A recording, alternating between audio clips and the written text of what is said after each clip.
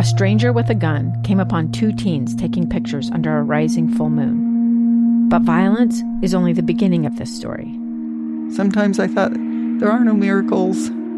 Yeah, there are, and this is a big one.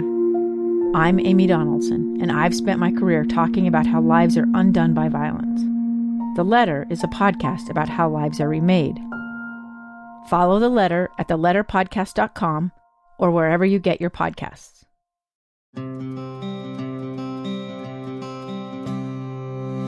Welcome to another episode of Relentlessly Resilient, where real people share real-life experiences and the tools they've developed to move forward and live their best life. I'm Jenny Taylor. And I'm Michelle Scharf. Today, we're going to talk about Christmas. Woohoo, it's almost Christmas. Oh, I'm so excited this year. This year, I'm kind of breaking all kinds of traditions. I'm pushing myself outside my comfort zone a little bit. Let's talk about that, because Christmas is usually such a traditional time of year. We sometimes box ourselves into those traditions. So I'm interested in hearing. One of the things I do with Thanksgiving is after Halloween, I transition all of my Halloween decorations into just fall decorations. So pumpkins stay out. Sure. But fall leaves. Okay. Yeah, jack-o'-lanterns go. Any schools or like witchy. Sure. But anything whatever. That's just more fall can kind of carry Everything over. fall stays. And then I pull out my turkeys to complement my pumpkins. Okay, and, gobble. and those kind of things. Well, this year I ended up at home, and I just happened to run into some things that I just thought were so adorable with other Christmas items that I have So already. wait a second, you ended up at home. Yeah. Got it. Not at home as in your house, but at the store. Yeah, at the store. Okay. At the big box store. It took me a minute. Home. I thought you were just in your home and you realized all these decorations. No, Gotcha. so I'm at the store. So you're finding at some home. great decorations. Yeah. And I found these great decorations. So I spent too much money and brought these decorations home. Well, and it was cold outside. And I'm like, I really don't want to go store these to have to put them up in 2 weeks. Sure. So I started putting out Christmas decorations With your fall. my fall. Oh, I love it. It's the best of both worlds. It's a little uncomfortable for me. I was going to say, how did your mind clashes. handle that? Could you My accept mind it is okay? not doing well with it. And I'm making myself not be well. Oh, and I'll tell you love why. it. I realize since John died that sometimes things just don't go the way they're planned.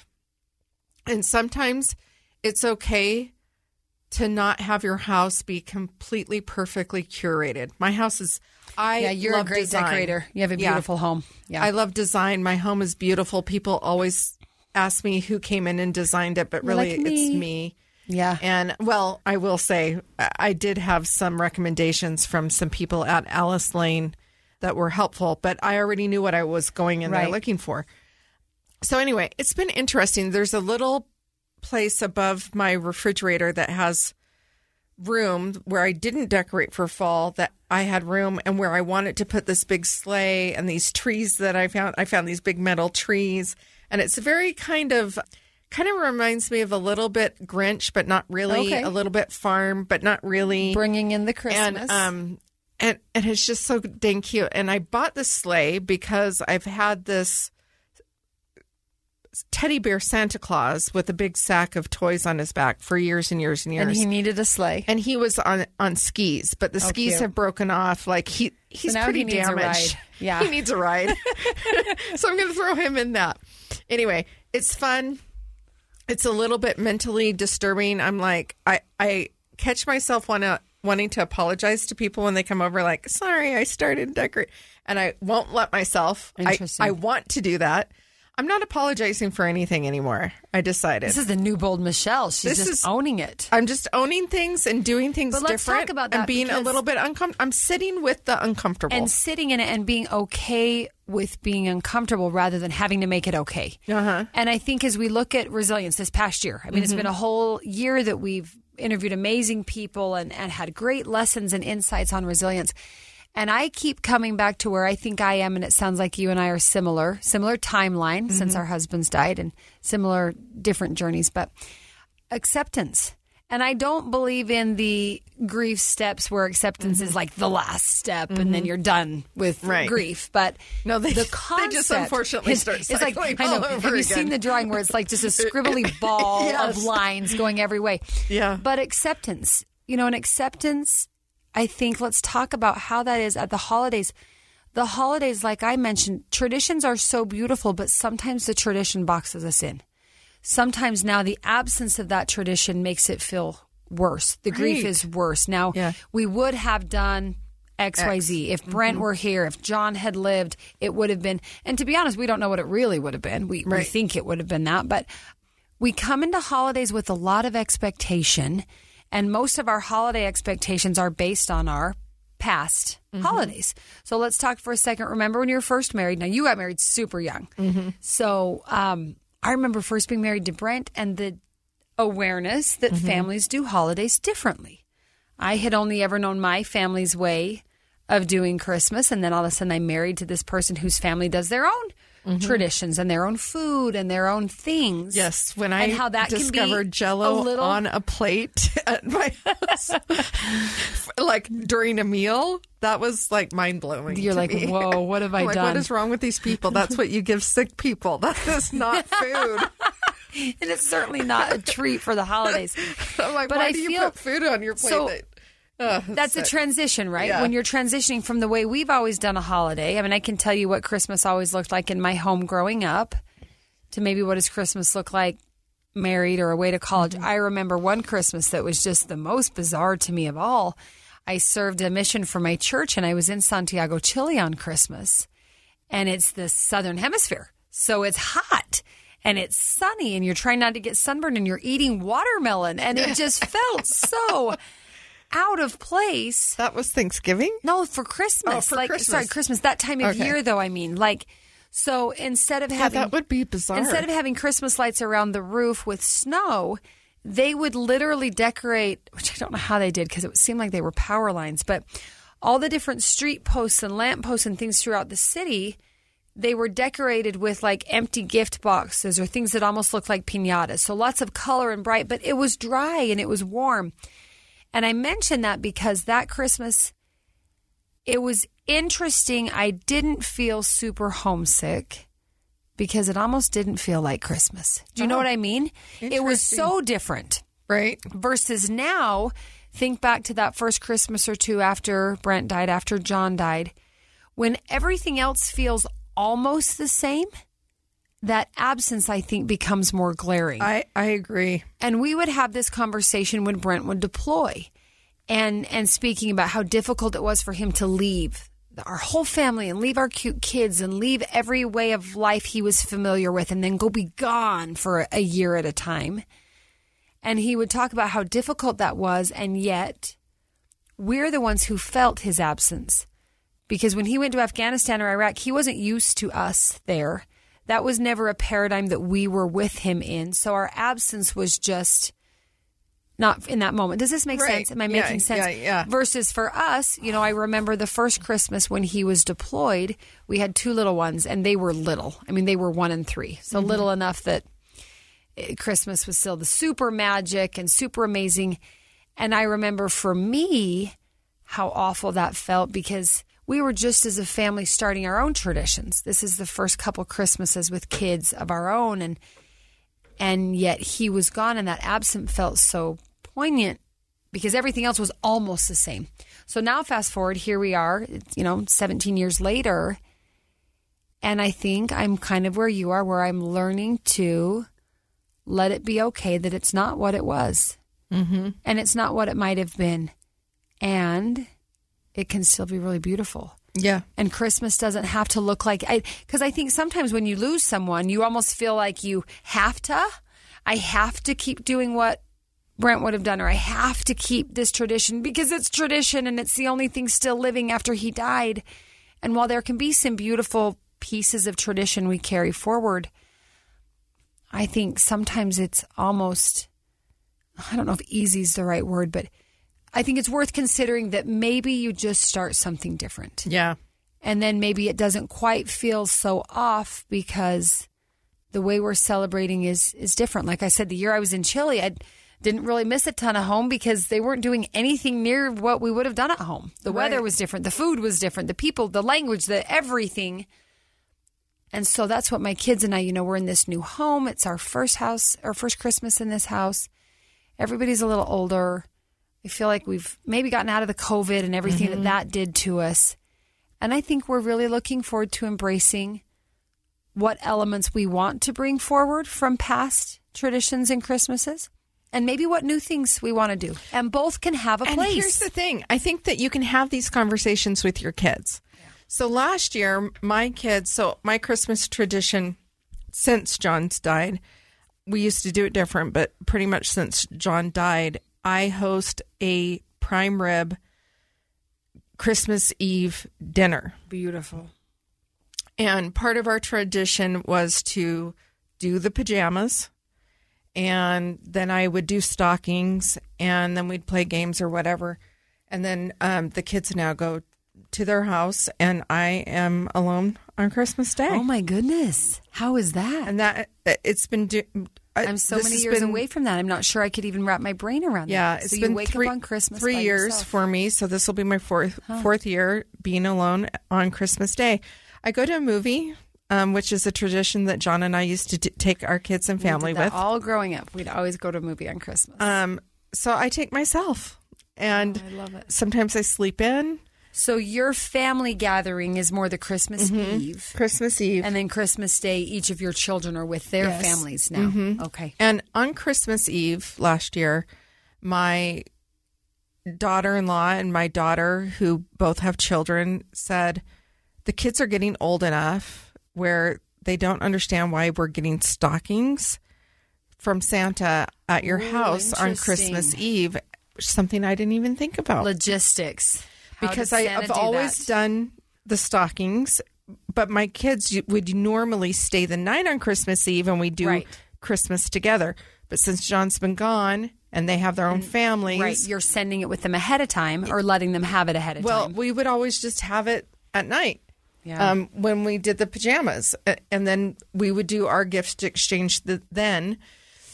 So they want to change that. And so I'm not doing, and it's really weird to get out of habits, right? I know. So I'm going to the store. To let that go and give yourself the freedom to let that go. Last year I went down and I went to that Pirate's Booty store or whatever it is, and I got you a bunch of those. They had all the Harry Potter candy. Harry Potter gosh, stuff. I forgot about that. And I started thinking about that. I'm like, oh, I should go down there. I wonder if Ginny needs anything. We need all the good candies. Right. I'm like, I should make a run down there.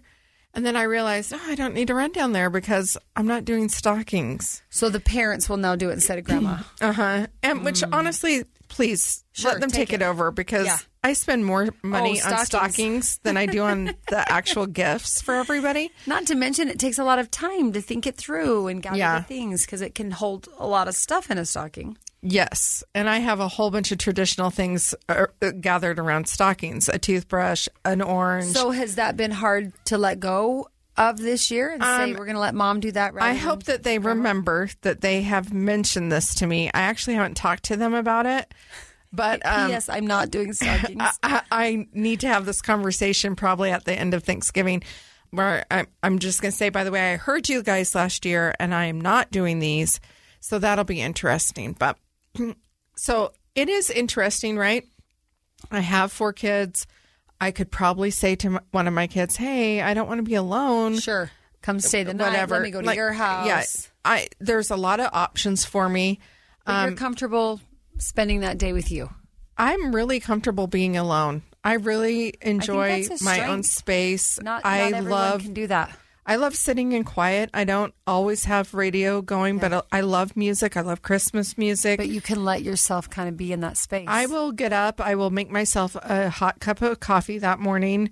I will play with my dog, and I will probably go back to bed and snuggle with my dog and just take a nap. And then I'll get up and shower and go to a movie. You know, something like that. Okay, I love that. We need to take a break, but when we come back, we have with us Kelly Ann Halverson, our producer, and she never wants to be on our show. But today's the day. We're going to give her I think a brief it's moment the to visit day with that us. she should at least chime in a little bit because we want to talk about non-traditional. What happens when you're in a non-traditional family? in a very family-centered holiday. Yeah. And so we're going to take a break and we'll be right back.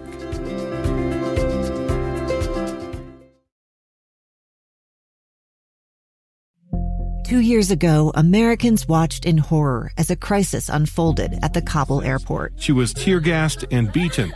Images of thousands desperate to escape Taliban oppression filled our news feeds. More than 80,000 Afghans made it to America. But the story didn't end there. It was very cold. There was no power, no heat. Who would help our newest neighbors? I'm Andrea Smartin. In Stranger Becomes Neighbor, you'll hear the stories of some remarkable refugees who left their homes and their dreams behind, only to start over from zero. Their only possession was 3 blankets. And you'll meet Americans who stepped up to help them. You want me to come when you deliver your baby. What can one person do in the face of an international disaster decades in the making? That's Stranger Becomes Neighbor. Find us at kslpodcast.com. Follow us on Apple Podcasts or anywhere else you listen.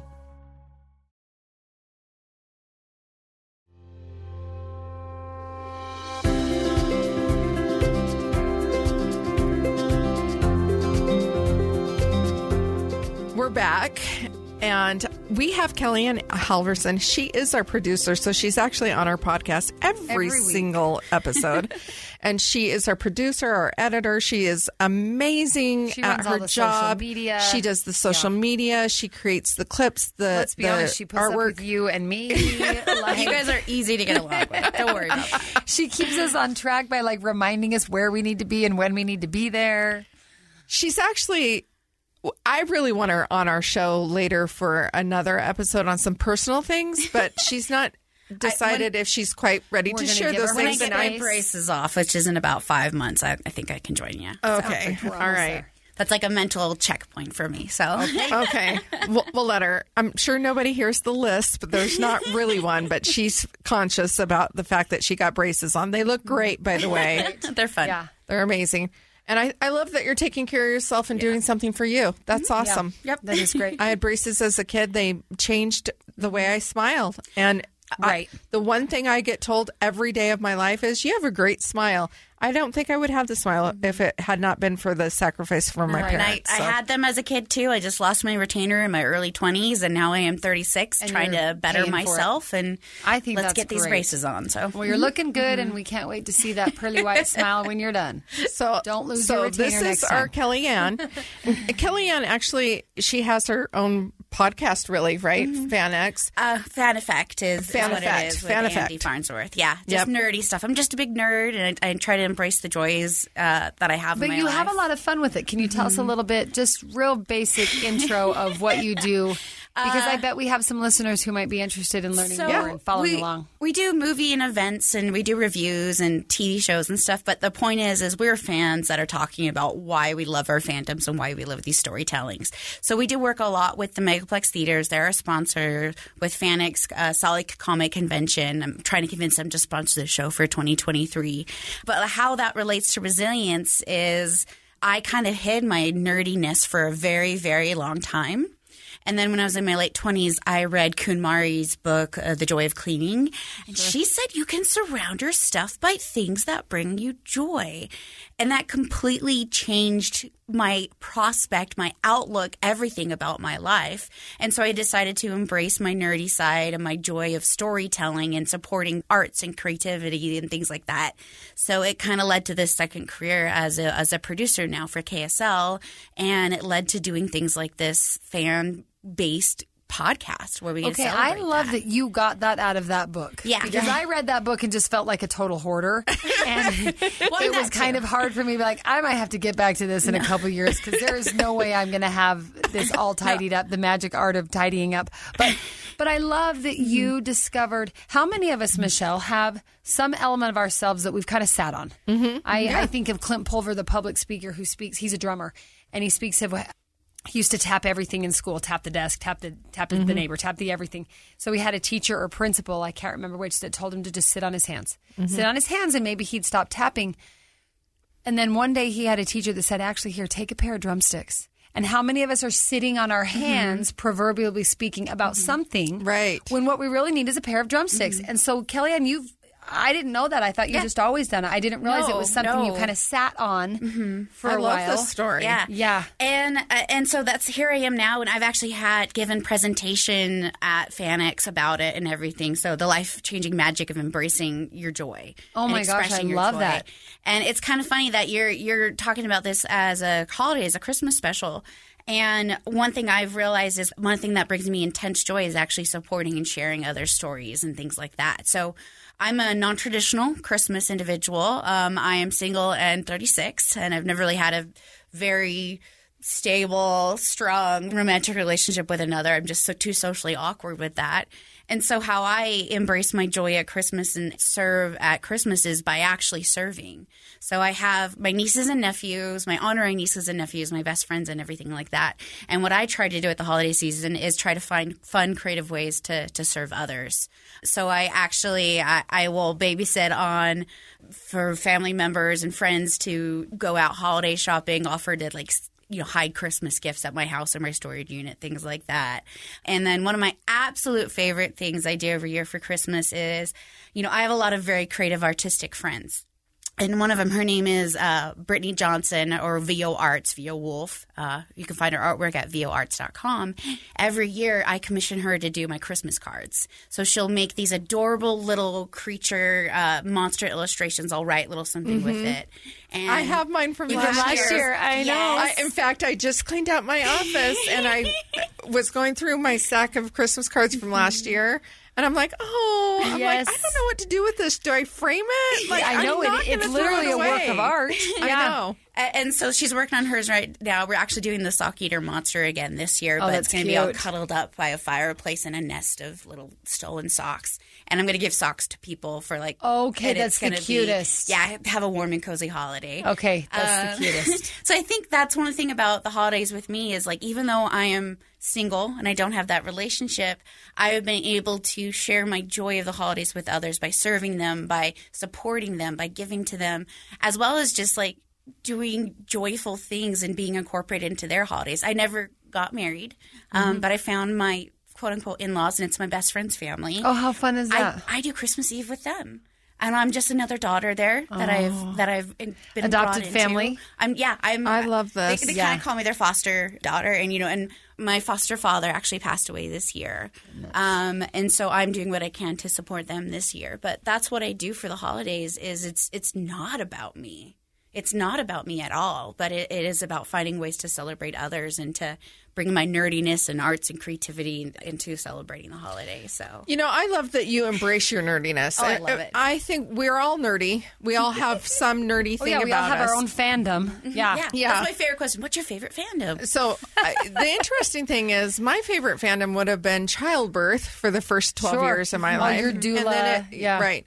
And then it would have been politics, and now I'm reinventing myself. Yeah. And the funny thing is, my grandkids are really into Star Wars. And I did have a boyfriend that was really into it, and he could out-talk them, and they could talk about all the shows and how they all interlink and connect.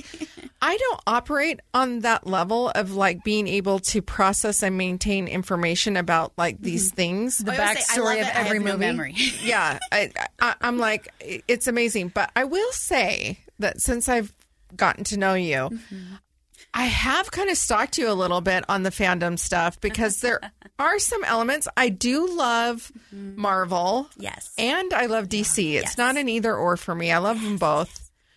And I have preferences in either category. But I would be really hard pressed to name a character and go, now wait a minute, was that DC or is that Marvel? I'm not. That's okay. That's okay. I'm not at that level. FanX people are crazy. They know everything about everything. And if you get talking to them, you're like, oh my gosh, they are an encyclopedia of their they know the biography world. of every single character. Yeah. And how they relate and how they move into this story and this other series and this. And it's crazy and it's awesome. But I am inspired by you. And I'm also inspired by the fact that you actually like a little bit of cosplay. You like to dress up with your fandom. Yeah. It's called bounding when it's not full character costume. What is it called? Bounding. It started with bounding at Disneyland, where you're not allowed as an adult to show up as a character, but you can wear outfits and clothing that are reminiscent or celebrate the character. Okay, really? Like you're not bound. allowed at Disney because you might look like you're trying to be a cast member? So you can, like little kids and stuff, they can dress up till like they're 12 as a princess, but then there's kind of that age where like I can't show up at Disneyland dressed as Sleeping Beauty. Okay. So I would bound. So I bound a lot, and I theme a lot of my outfits and clothings, and I love You it. always have great clothes. I know. Every time we're in the studio. Her wardrobe is ridiculous. Yeah, it is I'm like, fabulous. there are times that I'm like, I wonder it's very if she's Half my storage unit is it, and I love sharing it and letting people borrow. You things. do? Oh, She's yeah. ready. Did you hear She's me? ready. I just said Oh I my always gosh. wonder. And I have lounge flies and bags that match with that. Like, no, I'm all about things and shouldn't your be hoarded shoes. and kept to themselves, but they should be used and loved. And anytime I lend something else, I realize it might not be returned, it might be broken, and you're willing but to I just let wanna it. I've share always that wanted joy. to have like a consignment shop. You and I should open a fandom-based consignment Oh my shop. goodness, that'd be It's so fun. great. Or in the holidays, I get requests for some of my Christmas dresses, and then Halloween is really when it erupts. I Sure. get all these texts coming Because in, you and have so I'll much. take people to my storage unit. Yeah. So You literally have a And storage and unit Mickey for ears. clothes. Half of it's about clothes. The rest of it is my decorations for the holidays and for my annual Disney Adventureland themed party. So, yeah. Oh my gosh. You takes gotta it embrace your seriously. joy in life. Like, I know. But I love that you have that joy. And I love that, yes, you're 36. You're I'm active single. LDS, I right? live with my parents, but I love my parents, so it's totally awesome. But you're active LDS, right? Yes, You yeah. live with your parents. You haven't found that. So you really fall outside Yeah. the Very untraditional, sure. standard recipe of what maybe other people Yeah. in the church would Yeah, think that yeah. you should be doing. The cultural, like The yeah, cult- yeah. the I'm doing what I cultural should norm. be doing, but Sure. the cultural. Right, the cultural should. I love that I've gotten to know you. You have the most tender heart. Like, I don't think that there's anybody with a softer, kinder heart. Yeah, And that's part of the reason I'm single. But yeah, and I would disagree with that. I would say that we have not come across your Mr. Wonderful yet. There is your Prince Charming out there somewhere. I think you have a lot to offer. And, we all have our quirks and our... I think it's a hard time, and we could have a whole nother topic on this. It's a hard time in dating because there's a lot of factors that are changing socially in our community.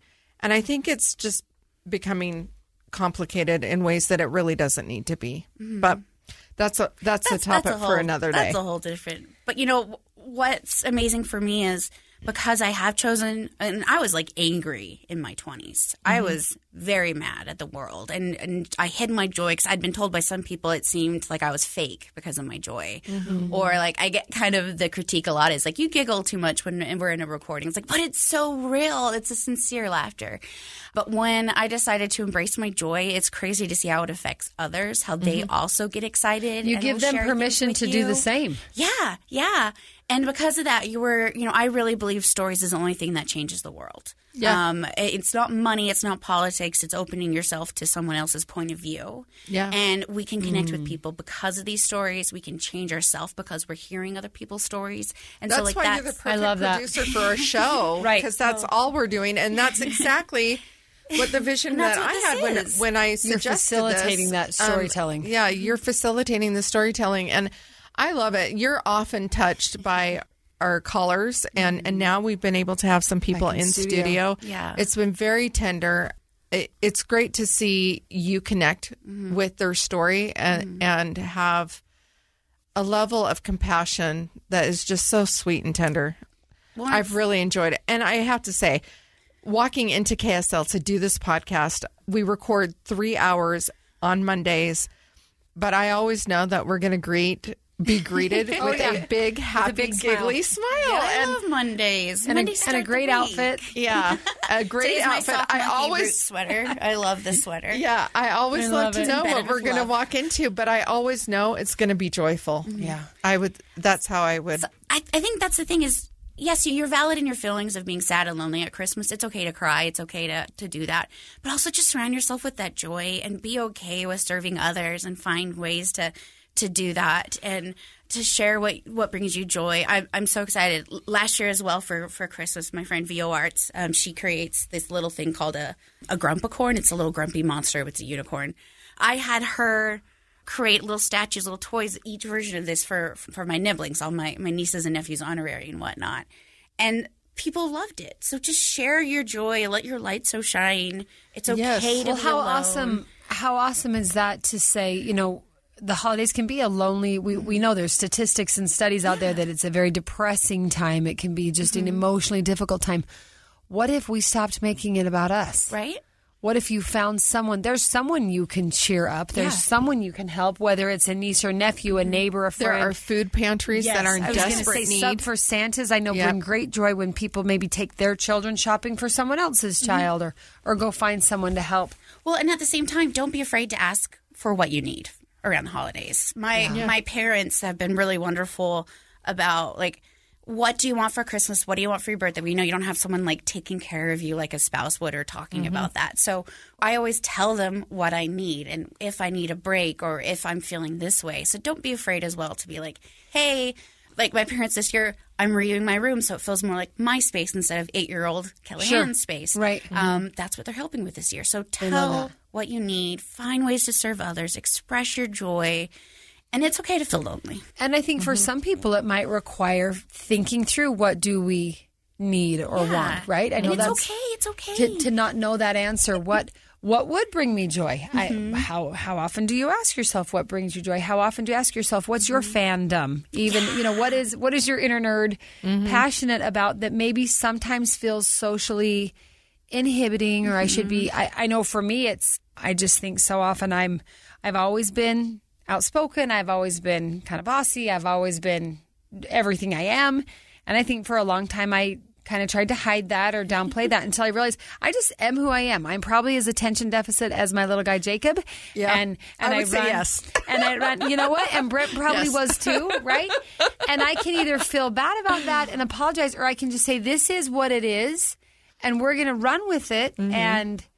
And maybe what resources do I need to tap into to help make it not drive everyone around me crazy? But being our authentic self, how do you be your authentic self in the holidays where there is kind of that social pressure of what we're supposed to be? Ooh, I think you guys should talk about that in your next segment. Here we go. We'll take a quick break and be right back.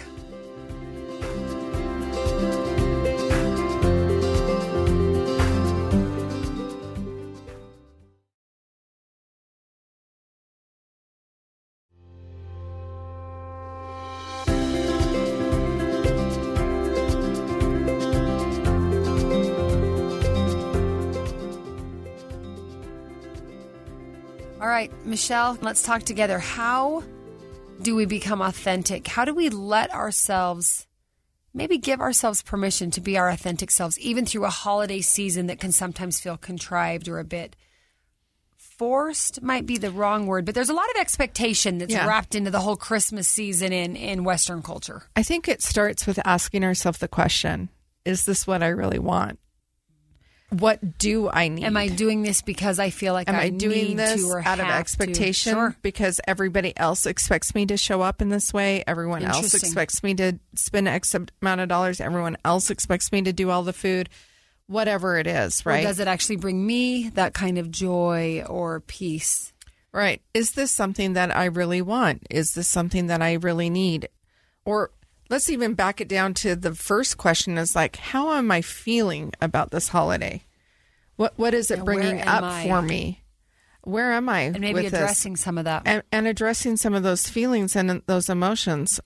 If you are making your plans and you realize that one of the days you're going to be on your own and you don't have anyone, talk to yourself about that. Like, is this scary for me? Am I okay? Maybe I want to call someone. Yeah. Not should I, but maybe I choose to. Maybe it's time for me to reach out and say, hey, I'm alone and I really would like to find some place. Do you have room for me at your table? And maybe not wait for people to read your mind and maybe feel hurt as they don't. Right. Because that's not realistic.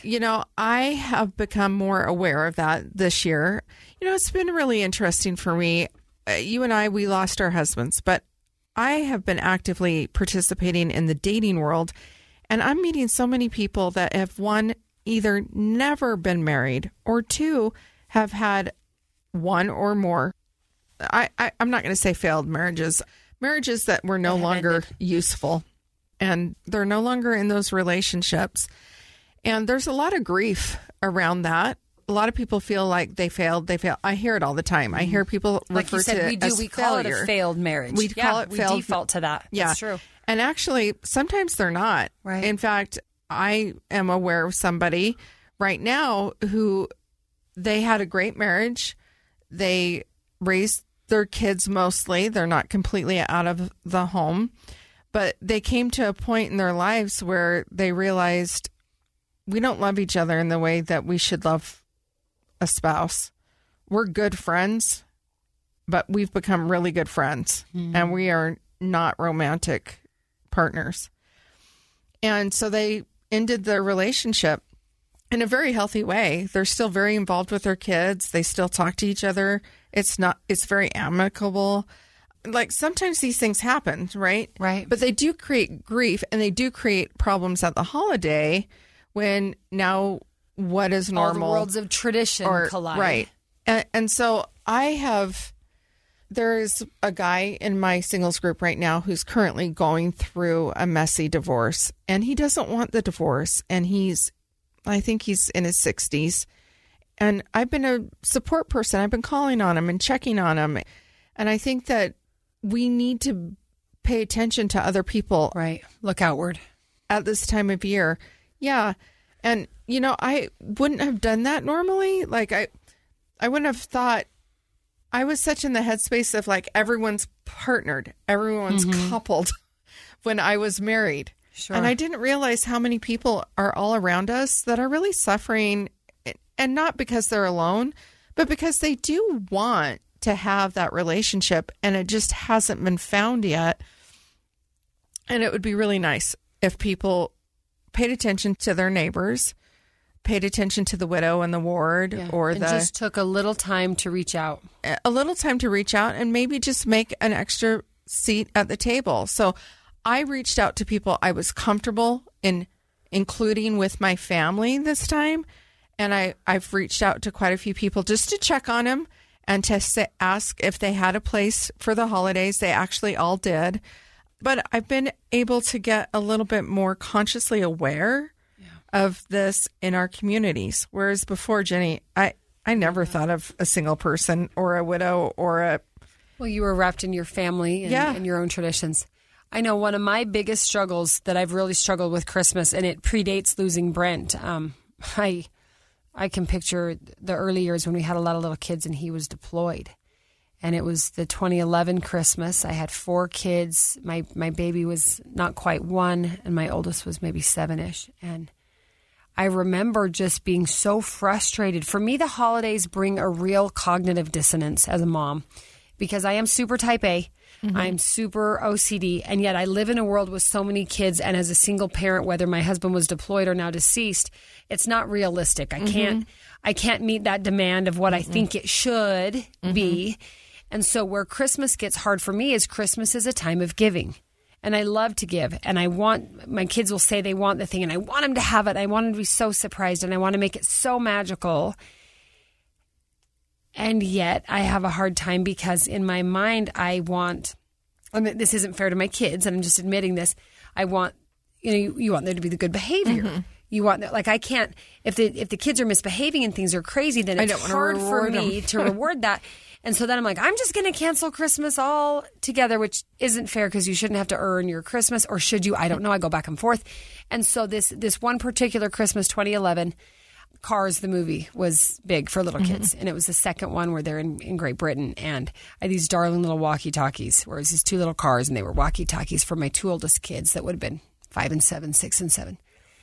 And I remember being so overwhelmed with the season, overwhelmed with those expectations. And they were probably only expectations of myself. Like, no one was beating me down, but I was perceiving that I had to have the house clean. I had to have everything great for Christmas. I've got to have, and my husband's deployed, and I have to keep everything up, and I have to be the strong army wife. So I was doing it to myself. But I remember my kids kind of misbehaving as kids do. And I kind of just lost it on them. And I remember telling them, be quiet or don't do that or whatever they were doing. And I said, if you do that one more time, I will smash a Christmas present with a hammer. Like I threatened them that they would lose a Christmas present. And you're looking at me with big eyebrows. You have to love me.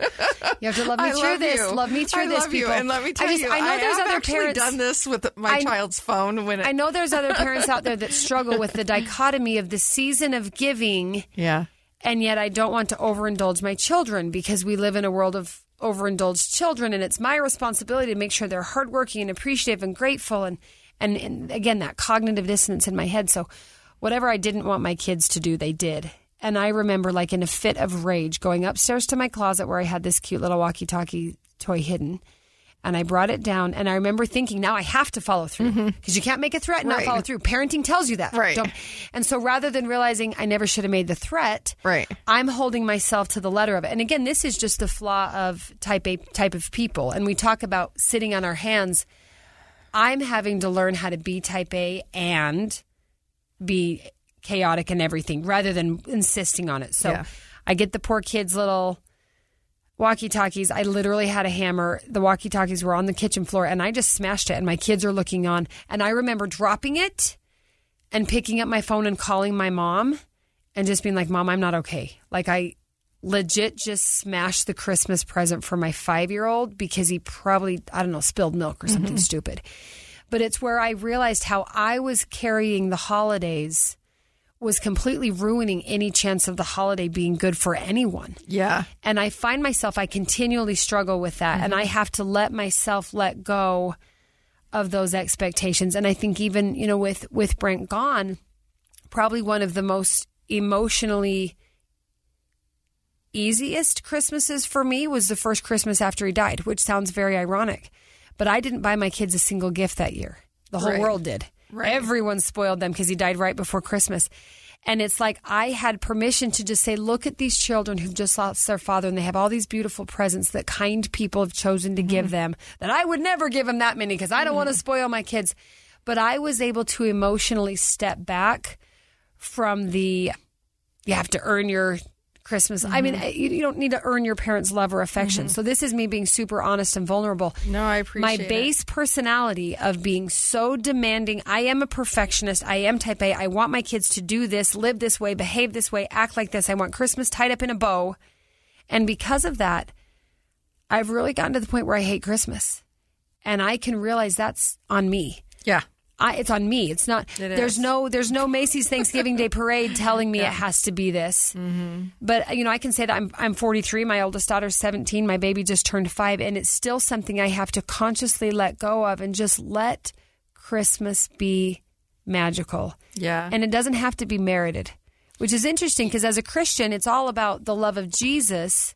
That none of us deserve that. And he could drop us on the side and smash all our hopes and dreams for how we behave. So this is something that particularly as a widowed single mother where I don't have that sounding board. When Brent was around, he could really help me kind of he would ground level you. myself out. Whether he's gone on a deployment or gone now in the ground, that's something I really struggle with. And like Kellyanne, what I've found these last couple of years is really thrown myself into helping like Sub for Santa type of things. Because I would never not give to that child. Why is it so hard for me to give to my child? Why am I so afraid of ruining my children by overindulging them? When I want them to get what they want. I want so badly to buy it for them. I have to give myself permission to just let that be okay and let it be more like the grace of God than an earned paycheck. Right. But I'm just being super honest. So that's where without I Brent appreciate here, your vulnerability. it's hard for me. I can be grateful all day at Thanksgiving. Yeah. I love shopping and finding the bargain. I can't wait to get them wrapped. And yet I have that psychological difficulty of letting myself just let my children be kind of spoiled for Christmas. So, it's hard. It's really interesting that you bring this up. I, being a type A personality, which I feel like I've let go of a lot in this past year. I feel like I've settling. definitely come a long way from where I was 43 years ago at the start. Yes, yeah. But let me share with you, as a mom whose kids are now all gone and grown, I didn't do this with Christmas. Christmas was the free pass. Behavior was not a warranted thing. I have ruined birthdays for my children because when my children misbehave, I canceled their birthday parties. That's me and Christmas. I threaten to cancel it every year. Like even working up to it is, and funny, I get excited for the Black Friday sale. So I'm not judging you in any way. I understand it because I would take away their birthdays because I'm like, look, I get to celebrate your birthday. I brought you into this world, but you will behave, and you don't get to act like this. And if you cannot behave, then we're not doing this. I call myself a scorekeeper, like when I'm really honest with myself, which isn't fair to a child, particularly at Christmas. And I would never want people to scorekeep with me because I'm completely flawed and imperfect. But I'm just saying this is something that as a widowed mom with all these kids around the holidays, that to me what feels the hardest. It's the expectation I put on myself of what I should be doing as a mom or what I should have implemented this past year. I've told you before, I get to Christmas and I just feel like I failed all year. Everything catches up with me. Then I'm really excited in January because I get to start over. But December is really hard because I am hard on myself. I become hard on my kids. And I'm having to learn how to let go of that and just let it be. Like you said, just sitting with the Christmas and the Thanksgiving vacation or decoration on the same shelf. I'm going to say to you, looking back, I'm 53. I've got 10 years on you. My kids are now gone and grown out of my home. And looking back, I wish I would have given free passes on birthdays and on Christmas. Not that they shouldn't have been disciplined, but that it should have never been tied in. It has to be separate. It has to be separate. Yeah. I should have never tied it into a birthday event, a birthday party. It was the easy thing because it's there and you're working on it and you're spending all of this money and you're angry because you're thinking, I am doing all of this stuff and I'm making sacrifices I'm trying so hard in our to family. Make this so amazing for you. Yeah. And then you're being a total little jerk, you know? Yeah. So, but looking back, I wish that I had done that differently. And I wish that I would have just removed that. So and you got to help me for this next decade. It is our type A personality, right? Because we want performance and we want our kids to be contributors and not takers in the world. And so I get where the drive is. It's just misplaced. And looking back, I'm like, I could have still disciplined them and still separate from. Well, and I love you ultimately, regardless of your behavior. And I'm going to celebrate the day I brought you into this world.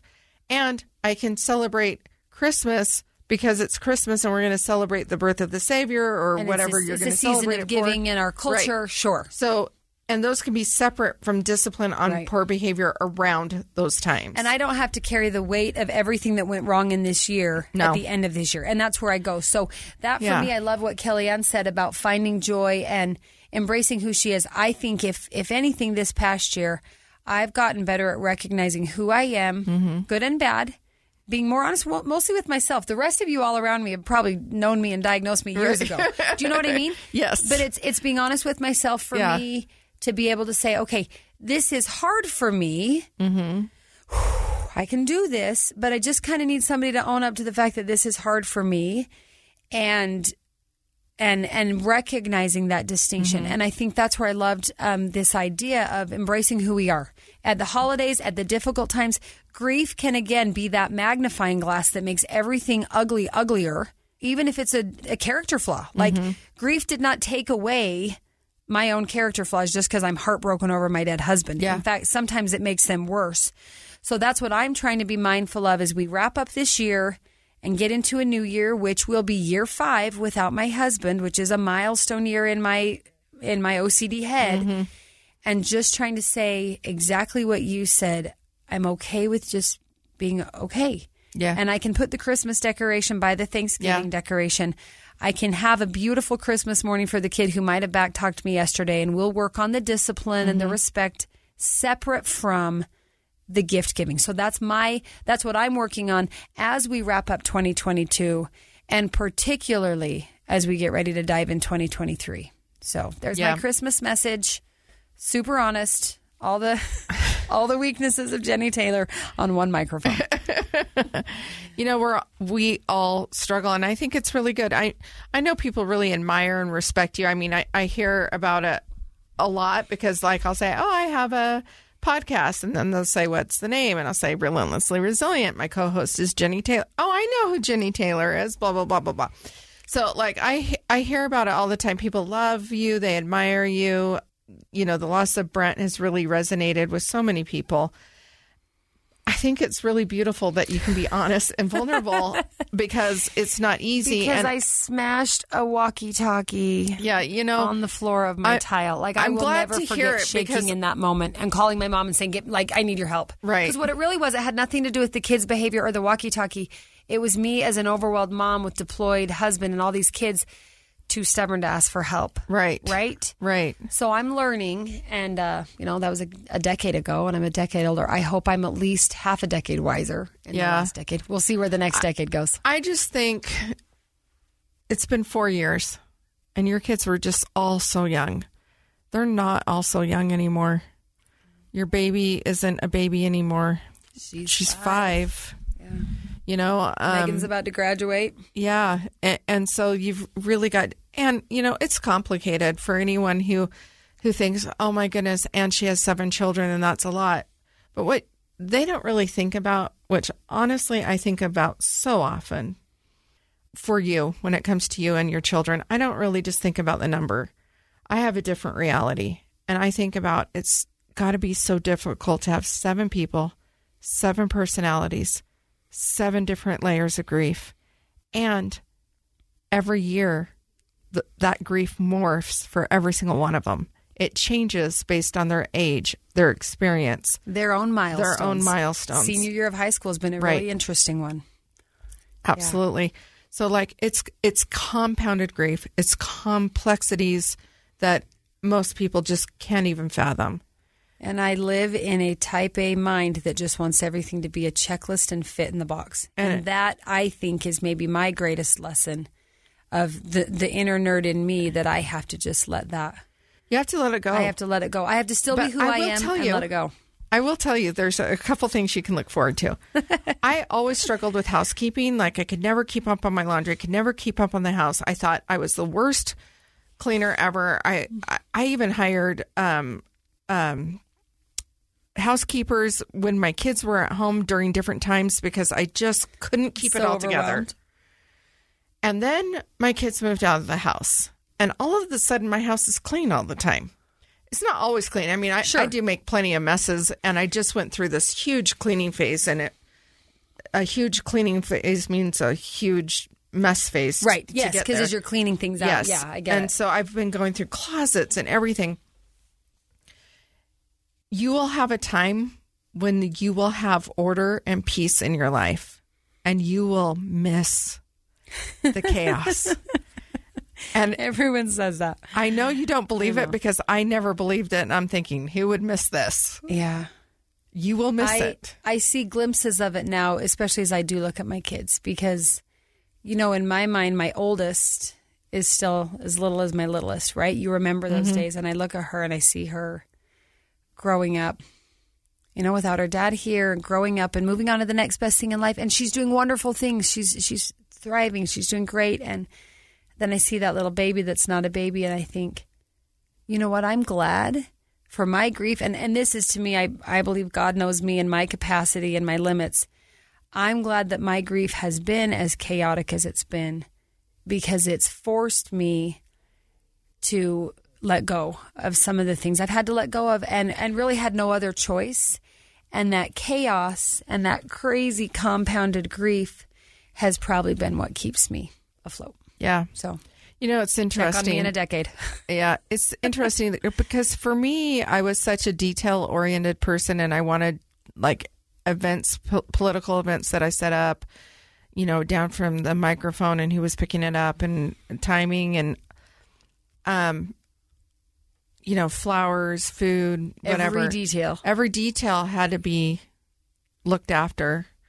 And in losing John, and actually the diagnosis of his cancer, it was like, I'm getting this lesson again in life. I mean, I could see the lesson repeated in my life. Which is true for all of us in the lesson. You're not in control. You're not in control. You're not in control. And I'm like, when is this going to end? And then when John got diagnosed, it was like, oh, this is never going to end. I'm not in control. Yeah. And that shift has taken a long time. And I would say in the past 4 years, from the time of his diagnosis to now, the one thing that I realize is I am not in control. And there's a song that says, or an old saying or whatever that says, life is what happens to you while you're busy making other plans. And I realized I can make all the plans in the world. And I have no idea really where those are going to land. Yeah. Not that I'm not going to make the plans. Right. But I'm going to surrender to the process that unfolds. Surrender. Oh, what a word. I'm going to surrender to the process that unfolds. And I'm going to trust that the universe has my best interest at heart and that all things are meant fall into for place. our good. I know. Which I believe that for a fact. I think this has been a great conversation as we wrap up this year. I'm excited to talk about new year, new goal, I do love the opportunity to try again. I think because I get so hard on myself that January almost feels like a clean slate. Like the universe has offered me a do-over, even though I could probably offer myself a do-over or, whenever. But this has been a great conversation. If you're listening, we hope that you're able to find joy in these holidays. It might be difficult. It might be heavy. The heaviness might be you. It might be your own darn personality getting in your way. It might be your grief, your trial, your finances, your health. There's a list a mile long of things that can make the holidays difficult. I think our challenge to each other and to everyone listening is let's try to find ways to create joy. Yeah. Let's create that joy. I want to challenge all of our listeners to try to do one small thing for somebody else. And just one small thing. Just pay attention as you're shopping, as you're out and about, as you're reading your social media, as whatever. Yeah. Pay attention and then choose somebody in your life that you wouldn't gift normally or you wouldn't do an act of kindness normally. Yeah. And just do that one small thing. Effort. It doesn't have to be big. Just make one small effort. I love that. Okay, Kellyanne, thank you for joining us today. That has been great to get your insight from the other side of the microphone. To our listeners, thank you for listening. We hope you will continue to join us when the new year comes and find us on your favorite podcast platform. Give us a like, a rating, and a review. And as always, you're invited to come share your story, your vulnerabilities, your lessons learned. We'd love to share those stories of real life and real tools of resilience. So you can find us on Facebook at Relentlessly Resilient or on Instagram at Relentlessly Resilient Podcast, or you can email us at rrpodcast@ksl.com. Remember, whatever you do today, be kind. You have no idea the struggles others are dealing with in their lives. Have a great day. Merry Christmas.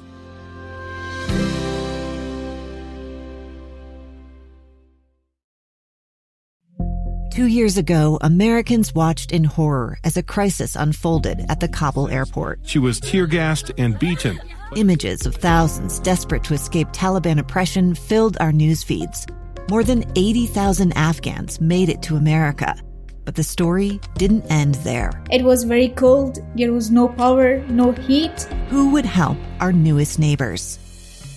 I'm Andrea Smartin. In Stranger Becomes Neighbor, you'll hear the stories of some remarkable refugees who left their homes and their dreams behind, only to start over from zero. Their only possession was 3 blankets. And you'll meet Americans who stepped up to help them. You want me to come when you deliver your baby. What can one person do in the face of an international disaster decades in the making?